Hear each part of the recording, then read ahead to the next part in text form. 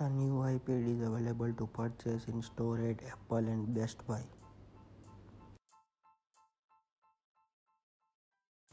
Apple says new developer tools that will help users delete, restrict, and export iCloud data.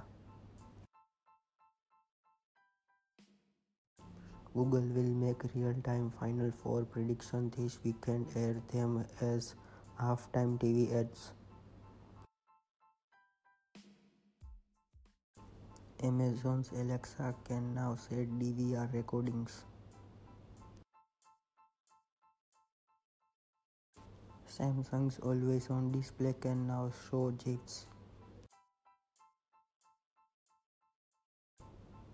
macOS officially gained support for external GPUs.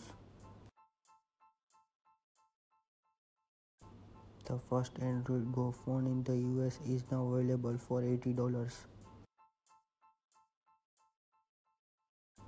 Android Oreo update for Galaxy Note 8 begins rolling out in US. PUBG's newest map will have its first play test next week.